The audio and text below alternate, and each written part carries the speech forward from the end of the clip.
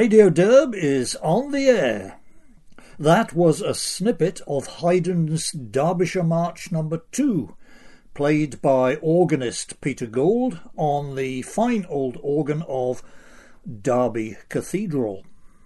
This is, of course, your cerebrally genial host, John Derbyshire, with VDare.com's random selections for commentary from the week's news.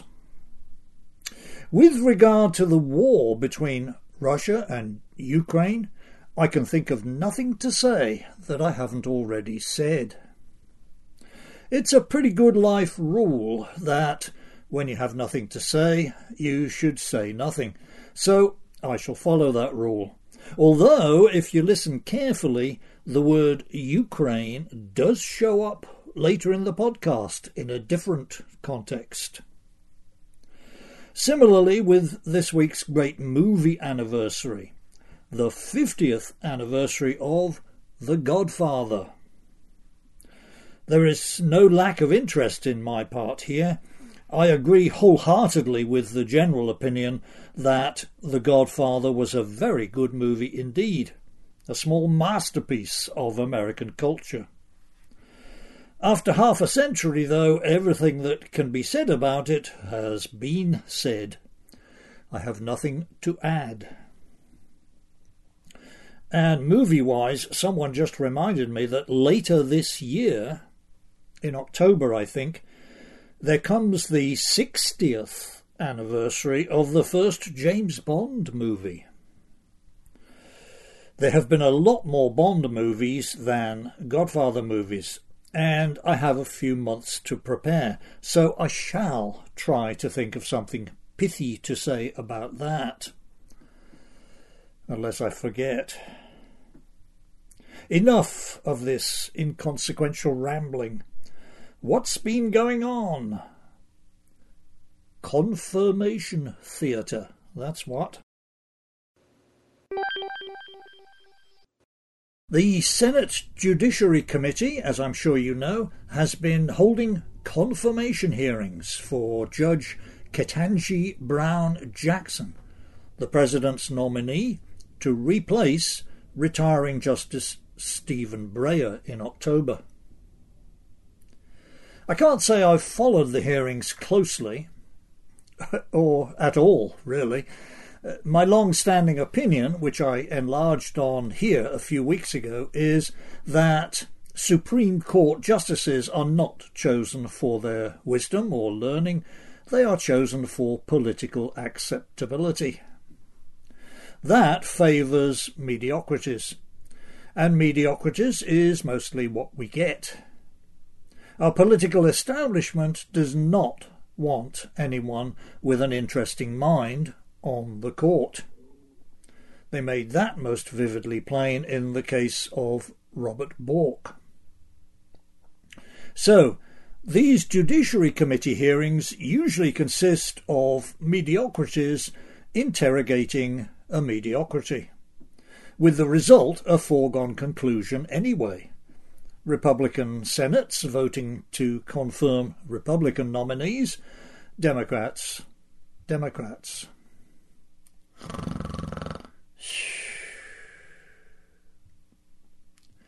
From scattered things I had read about Judge Jackson, I figured her hearing would not be one of the exceptions. So I watched reruns of Two Broke Girls instead. However, browsing my breakfast time New York Post on Wednesday, I did spot the episode where Senator Marsha Blackburn of Tennessee asked Judge Jackson, quote, "Can you provide a definition for the word woman?" End quote. After some brief toing and froing, the judge replied, quote, "Not in this context. I'm not a biologist." End quote. Judge Jackson came in for much mockery over that. My favourite among the mockers, I think it was everybody's favourite, was the British lady who fielded the same question by saying, "I'm not a vet, but I know what a dog is. Tucker Carlson tracked that lady down and gave her a spot on his show Thursday evening. Her name is Kelly J. Keane. In all fairness to Judge Jackson, there's more to be said than that. She was asked for a definition, and that is indeed a matter of biology. Kelly J. Keane knows what a dog is, but can she actually provide a definition for the word dog? One of my schoolmasters told us that the great 18th century lexicographer Samuel Johnson, in his magisterial dictionary of the English language, defined dog as, quote, a familiar quadruped. That is not actually true. The first folio edition of Johnson's dictionary is online, and I checked. The first meaning under dog is, quote, a domestic animal remarkably various in his species, comprising the mastiff, the spaniel, the bulldog, the greyhound, the hound, the terrier, the cur, with many others. End quote. With all proper respect to the learned Dr. Johnson, I don't think that's even a definition in the strict sense, only a description. I guess I could pursue the matter by looking up Johnson's definitions of the words definition and description. But I've been down enough rabbit holes in my life, and I don't feel like going down another one. Digging around idly, taking care to avoid rabbit holes, I see that my schoolmaster had only misplaced his source by a few years. A lexicographer of the generation before Johnson, a chap named Nathaniel Bailey, actually did define the word dog as a quadruped well known. What was Dr. Johnson's definition of the word woman? Here it is, quote, the female of the human race, end quote. If Dr. Johnson had offered that definition to Senator Blackburn, I suspect she would have asked him to define female. Knowing the good doctor's low level of tolerance for imbeciles with important titles, I'm pretty sure he would have stormed out of the hearing at that point, perhaps having first hurled a copy of his dictionary at Senator Blackburn's head. All right, but what about Judge Jackson? Is she any good? In any respect at all? Considered just as a human being, she seems pretty normal. She's been married to the same guy for 26 years, a white guy, and they have 2 kids. In the normality ranking, that puts her out ahead of cat ladies Eleanor Kagan and Sonia Sotomayor. And so far as I can gather, Judge Jackson is an ADOS, an ADOS, an American descendant of slaves, not an exotic black like Barack Obama or Kamala Harris. So, points for normality. How about smarts? Well, as mentioned in the previous segment, I don't expect smart nominees to the Supreme Court, although it occasionally happens by accident. Of the current court, Alito and Thomas strike me as decently smart. They got through the sieve somehow. People tell me that Eleanor Kagan, aside from the cats, is pretty intelligent. But never having read any of her opinions, I'll have to take that on faith. That's 2 or 3 out of 9, which is as good as it gets. I doubt Ketanji Brown Jackson's confirmation will raise the court's mean IQ. Any black, of course, comes under suspicion as an affirmative action hire. And as VDare.com's own correspondent, Federale, wrote in a blistering piece on March the 6th, Judge Jackson's score on the law school admissions test is a closely guarded state secret. So, like Obama, this is a person who has been wafted up into the ruling class on warm thermals of race favoritism. And as well as having benefited herself from race favoritism, there are signs she has been practicing it. Republican members of the Judiciary Committee have been making much of the very lenient sentences she has approved for defendants in child pornography cases. Our own James Fulford went digging into one of those cases, the most discussed one, in which Judge Jackson ignored the 8 to 10 years federal sentencing guidelines and gave the guy 3 months instead.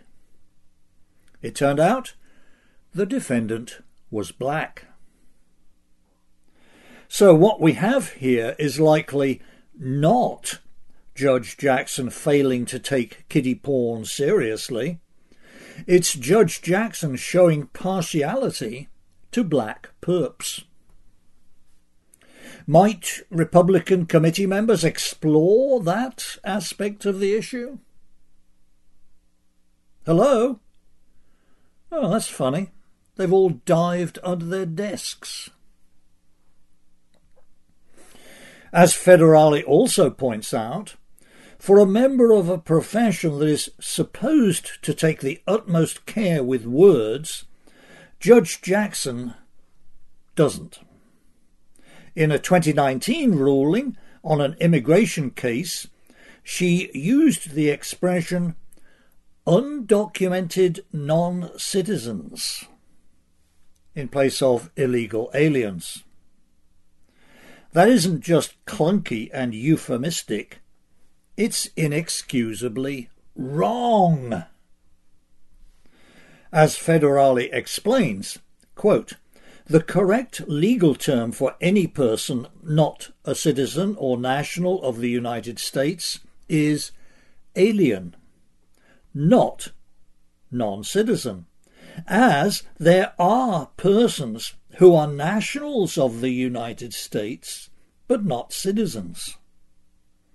Those persons, generally persons born or naturalized in American Samoa and the Swains Islands, those persons are non-citizens, but they are nationals of the United States, have almost all the rights and privileges of citizens, but not all rights and privileges, yet are not aliens. End quote. So you can be a United States national without being a United States citizen. I will confess I did not know that. You may think that for me, a commentator on an immigration restrictionist website, not to know that fact is shameful, or disappointing, or perhaps pardonable. Wherever you stand on that, you have to admit that for a US District Court judge not to know it, and to expose her ignorance for the world to see when writing her opinion on an immigration case, is outrageous. Judge Jackson compounded the offence by including, in the very same sentence, the precious little cant phrase, lived experiences. And yes, of course, she is a cultural Marxist. No surprise there. To a good first approximation, all educated black Americans are cultural Marxists. So, I don't expect anything good to come from Judge Jackson's confirmation, which will of course happen. The most I hope for is that we may perhaps get some discussion going about the degree to which we have allowed these kritarchs to take on so much power. It wasn't supposed to be this way. Article 3 of the Constitution clearly gives Congress the last word on radical legislative changes. If the people want affirmative action or same-sex marriage or legalized abortion, let them instruct their representatives accordingly and vote them out if they don't cooperate. It's not for judges to impose such things. The problem is that Congress doesn't want to fulfill its responsibilities. It's as loath to restrain the judiciary as it is to restrain the executive. We are coming up to the 80th anniversary of Congress declaring war on Bulgaria, June 5th, 1942. That was the last time Congress declared war on any nation. Yet we seem to have fought a great many wars in the interim. Our Congress may be shirking its constitutional duties, but never let it be said the Congress critters sit around idle. Not at all. They keep themselves busy. Last Friday, for example, the House of Representatives passed the Creating a Respectful and Open World for Natural Hair Act. This is one of those dumb acronyms. CROWNH spells crown, you see? Well, actually it doesn't, not with that H at the end there. But, as the Duke told the King in Huckleberry Finn, quote, "These country jakes won't ever think of that," end quote. So, what does it do, this Crown Act? Allow the lead sponsor of the bill, Representative Bonnie Watson Coleman of New Jersey, to explain. Quote, "There are folks in this society who think because your hair is kinky, it is braided, it is in knots, or it is not straightened, blonde and light brown, that you somehow are not worthy of access." End quote. Apparently there was a case 4 years ago of a high school wrestler being forced to cut his dreadlocks or forfeit his match. He was, of course, black. Referring to that case, Representative Coleman gushed that, quote, "This bill is vitally important. It's important to the young girls and the young boys who have to cut their hair in the middle of a wrestling match in front of everyone because some white referee says that your hair is inappropriate to engage in your match." End quote. Vitally important. So important it needs federal legislation.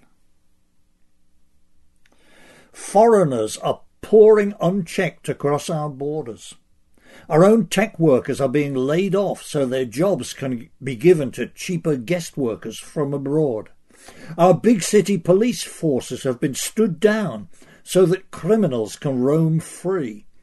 The annual inflation rate is heading for 10%. We're begging for oil from the Russians, the Iranians and the Arabs, having shut down our own production from plain spite. But banning discrimination based on hairstyle is vitally important. All 221 Democrats present voted for this Crown Act, along with, wait for it, 14 Republicans. It now goes to the Senate, who I am sure will give it their most earnest consideration and pass it, with support from the usual GOP suspects: Mitt Romney, Lisa Murkowski, Ben Sasse, Susan Collins, and so on. President Biden has already said he'll sign it.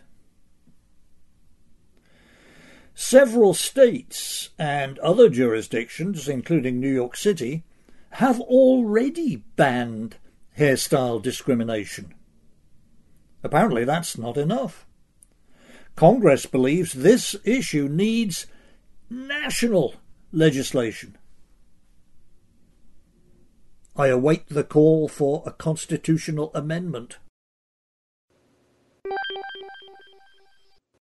That issue about defining what is a woman has come to the fore recently because of this competition swimmer guy, Leah Thomas, pretending to be a girl so he can win medals.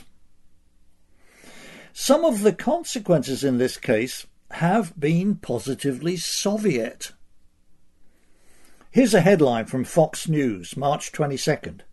Headline: Women's advocacy groups silent on transgender swimmer Leah Thomas's domination at NCAA championships. Why are they silent? Why do you think? They're scared. They know that anyone who speaks up will suffer consequences. Other swimmers will, of course, lose their place on competition teams. But non-swimmers, too, will meet the wrath of the woke establishment. You could lose your Twitter account, your job, even your bank account. You could be branded for all time on the social media databases as a hateful hater filled with hate. As somewhat of a connoisseur in the matter of Chinese idioms and allusions, I know exactly where I am here. I told you all about it in my monthly diary for December 2020. Permit me to tell you again. If you know anything at all about ancient Chinese history, you know about Qin Shi Huangdi, who founded a dynasty in 221 BC and called himself First Emperor. That's what Shi Huangdi means. This emperor, of course, had a staff of senior officials to run the empire, and these senior officials, of course, schemed among themselves for advantage. The most ambitious of these schemers was a fellow, well, actually a eunuch, named Zhao Gao. When the emperor died, Zhao Gao saw the chance to seize supreme power for himself. The succession should have gone to the emperor's oldest son, whom the emperor himself had favoured. But there was bad blood between Zhao Gao and this oldest son, so Zhao Gao got rid of him by a trick and enthroned the emperor's younger son as second emperor. Second emperor was none too bright, and that suited Zhao Gao just fine. Manoeuvring behind the scenes, he gathered up more and more power to himself, with second emperor as a mere figurehead, a puppet emperor. Zhao Gao's ultimate ambition was to put himself on the imperial throne, but he knew that some of the senior officials would oppose him. He therefore devised a stratagem. Here comes the story. I'll give it to you straight from the Chinese historian who first recorded it. Story. One day, Zhao Gao presented a deer to Second Emperor. Pointing to the deer, he said, "I offer your majesty this horse." Second Emperor laughed and said, "Is the Prime Minister joking with me? This is plainly a deer. How can you say it's a horse?" Zhao Gao replied earnestly, "Who would dare play a joke on His Majesty? It's clear this is a horse. If you don't believe it, ask the others." Second Emperor thereupon asked the ministers present, "Is this actually a deer or a horse?" Those ministers who were trusted followers or toadies of Zhao Gao all said it was a horse. Some others who feared Zhao Gao's power and influence also said it was a horse. Of the few honest ministers, some were silent, but a few insisted that it was in fact a deer. Zhao Gao inwardly noted the names of those honest ministers. Later, he found a pretext to have them all killed. End story. This story is known as "Call a Deer a Horse." Ever since the story was recorded, that phrase, "call a deer a horse," has been used as an idiom, applicable when those in power make you assent to ridiculous falsehoods for fear of the consequences if you don't. That's what political power can do, if you have enough of it. 207 BC, call a deer a horse. AD 2022, call a man a woman. Does anything ever change? A couple of items on the demography front. Working this beat a couple of podcasts ago, I included the following about China. Mrs. Derbyshire, who is plugged into Chinese social media, reports that a common lament from her old high school and college classmates is that their kids, who are now in their late 20s and early 30s, have no interest in starting families. "Shall I ever be a grandmother?" the classmates moan. Well, here's confirmation of that. South China Morning Post. That's an English-language Hong Kong newspaper. March 20th. Headline: "Marriage on the rocks in China as women rethink their options and COVID-19 limits take toll." Subheading: "In 2021, the lowest number of couples tied the knot since records began in 1986. Sample quote from a Chinese demographer. In a Communist Youth League survey of unmarried urban residents aged 18 to 26 in October, 43.9% of women respondents said they either had no intention of getting married or were unsure if it would happen. That was 19.3 percentage points higher than the unmarried male respondents. End quote. Demographers predict that China is entering a period of negative population growth, 9 years earlier than forecasts by the State Council's National Population Development Plan. Oh, here's another story, also from East Asia. Mercatornet.com, March 21st. Headline: South Korea, the world's worst birth dearth. Subheading, on their way to oblivion.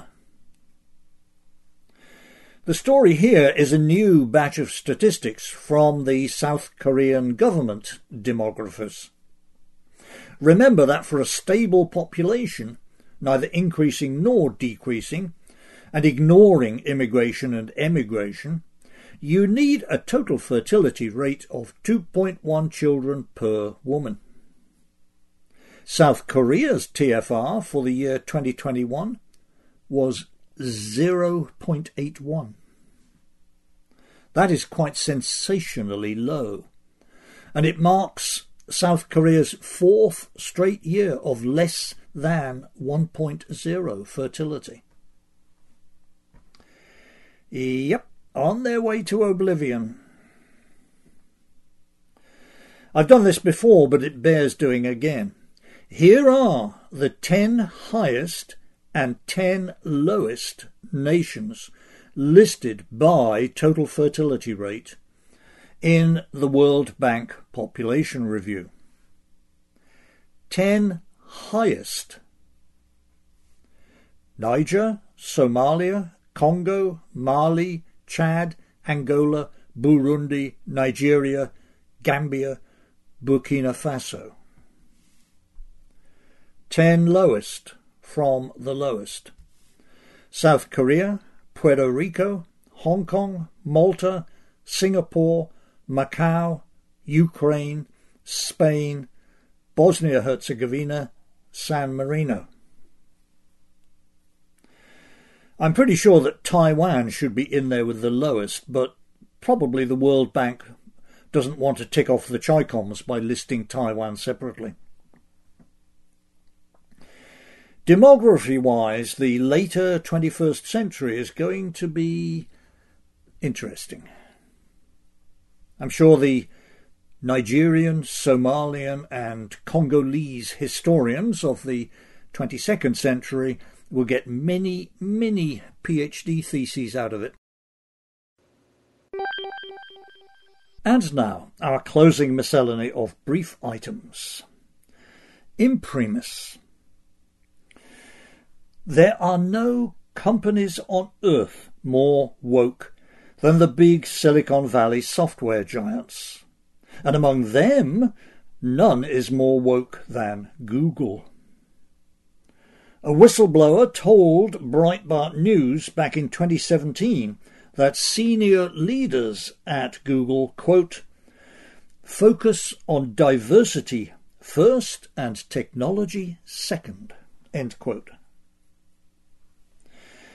A problem there is that in the work at the heart of these firms' business models, writing software, some races perform much better than others. East Asians do it best, with whites and South Asians considerably behind. Not many blacks can do it to a high standard.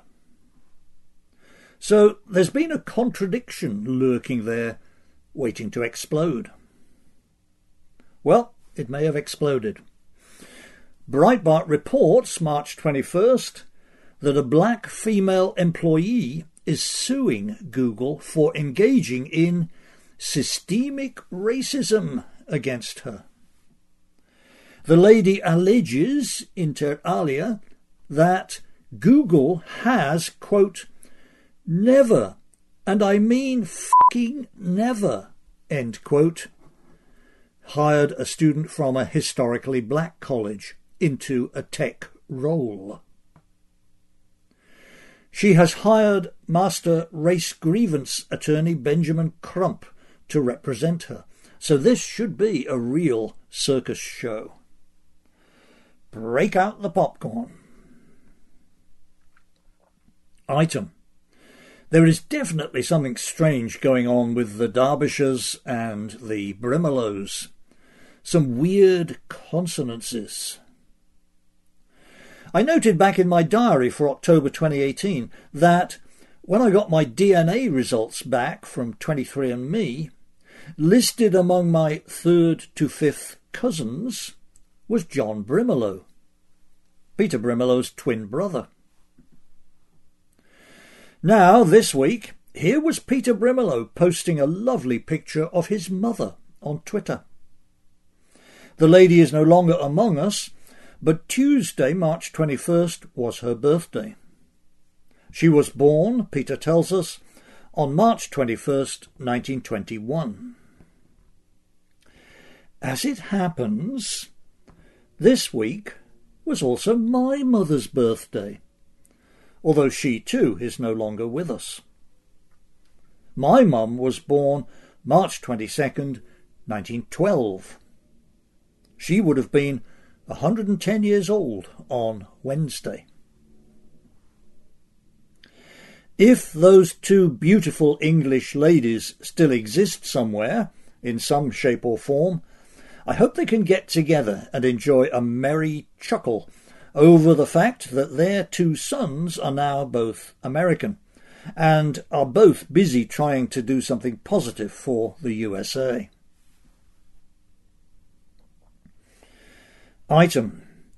One of the problems with exponents of critical race theory and the associated field, or subfield, don't ask me, of whiteness studies, one of the problems is figuring out when they are actual human beings trying to tell you something that they think is important and when they are spoofers sending up the whole racket. I was just looking at an article in a science journal that left me uncertain. Name of the journal? Physical Review Physics Education Research, published by the American Physical Society. So this is a journal for professionals in physics education. Name of the article? Observing Whiteness in Introductory Physics, a Case Study. At the risk of triggering cerebral aneurysms in people who like physics and think it's interesting, I am going to read you the entire abstract of the article. You might want to sit down for this. Here we go. Quote, within whiteness, the organisation of social life is in terms of a centre and margins that are based on dominance, control, and a transcendent figure that is consistently and structurally ascribed value over and above other figures. In this paper, we synthesize literature from critical whiteness studies and critical race theory to articulate analytic markers for whiteness and use the markers to identify and analyze whiteness as it shows up in an introductory physics classroom interaction. We name mechanisms that facilitate the reproduction of whiteness in this local context, including a particular representation of energy, physics values, whiteboards, gendered social norms, and the structure of schooling. In naming whiteness and offering a set of analytic markers, our aim is to provide instructors and researchers with a tool for identifying whiteness in their own contexts. Alongside our discussion, which imagines new possibilities for physics teaching and learning, we hope our work contributes to critical whiteness studies' goal of dismantling whiteness.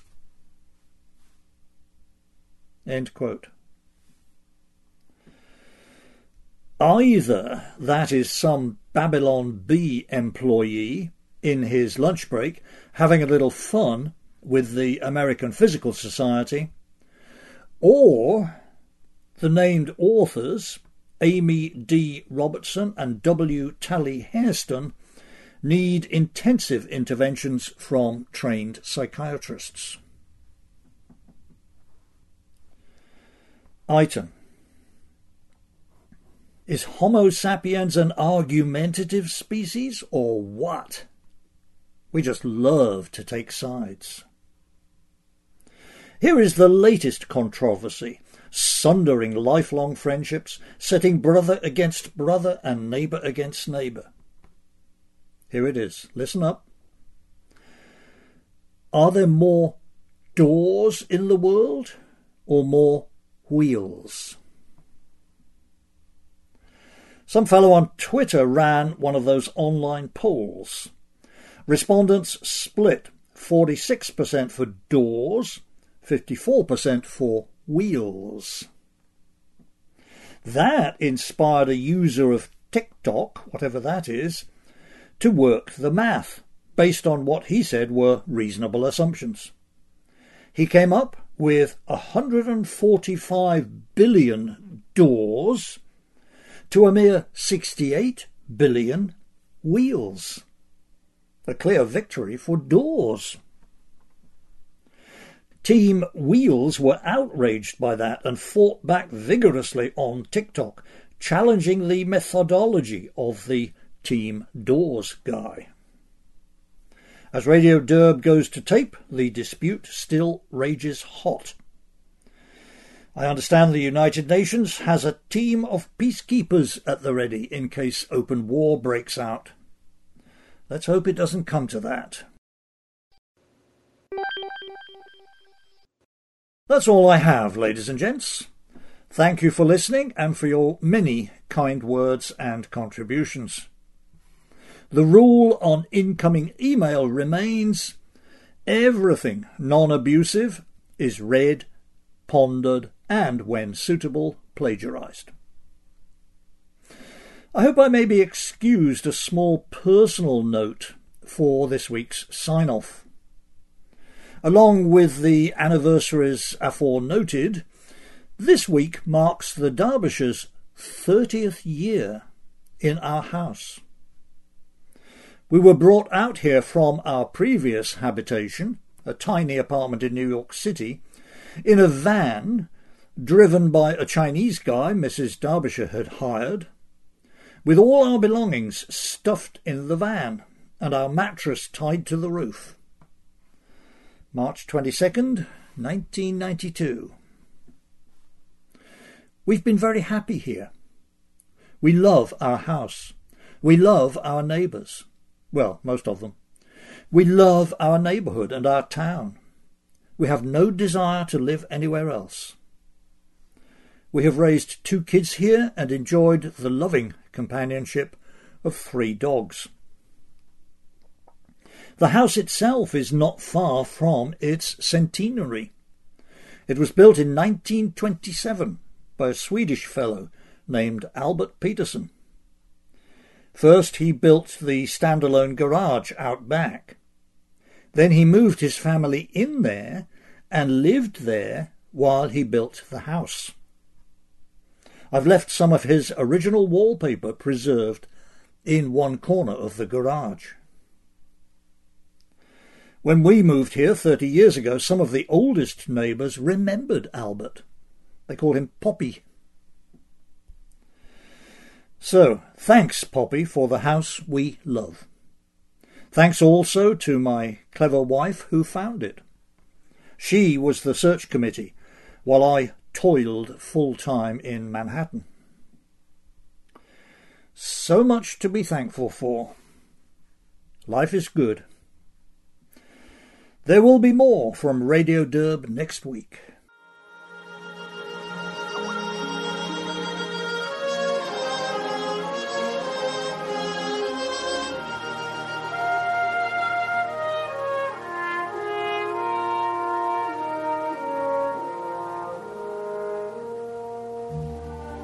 Someday we'll build a home on a hilltop high, you and I, shiny and new, a cottage that 2 can fill, and we'll be pleased to be called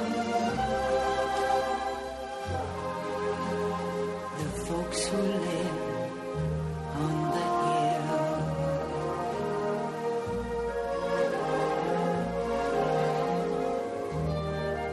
Someday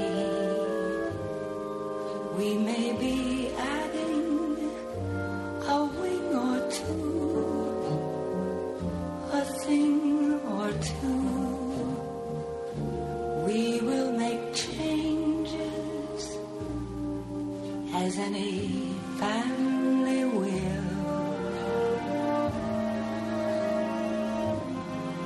But we will always be called the folks who live on the hill.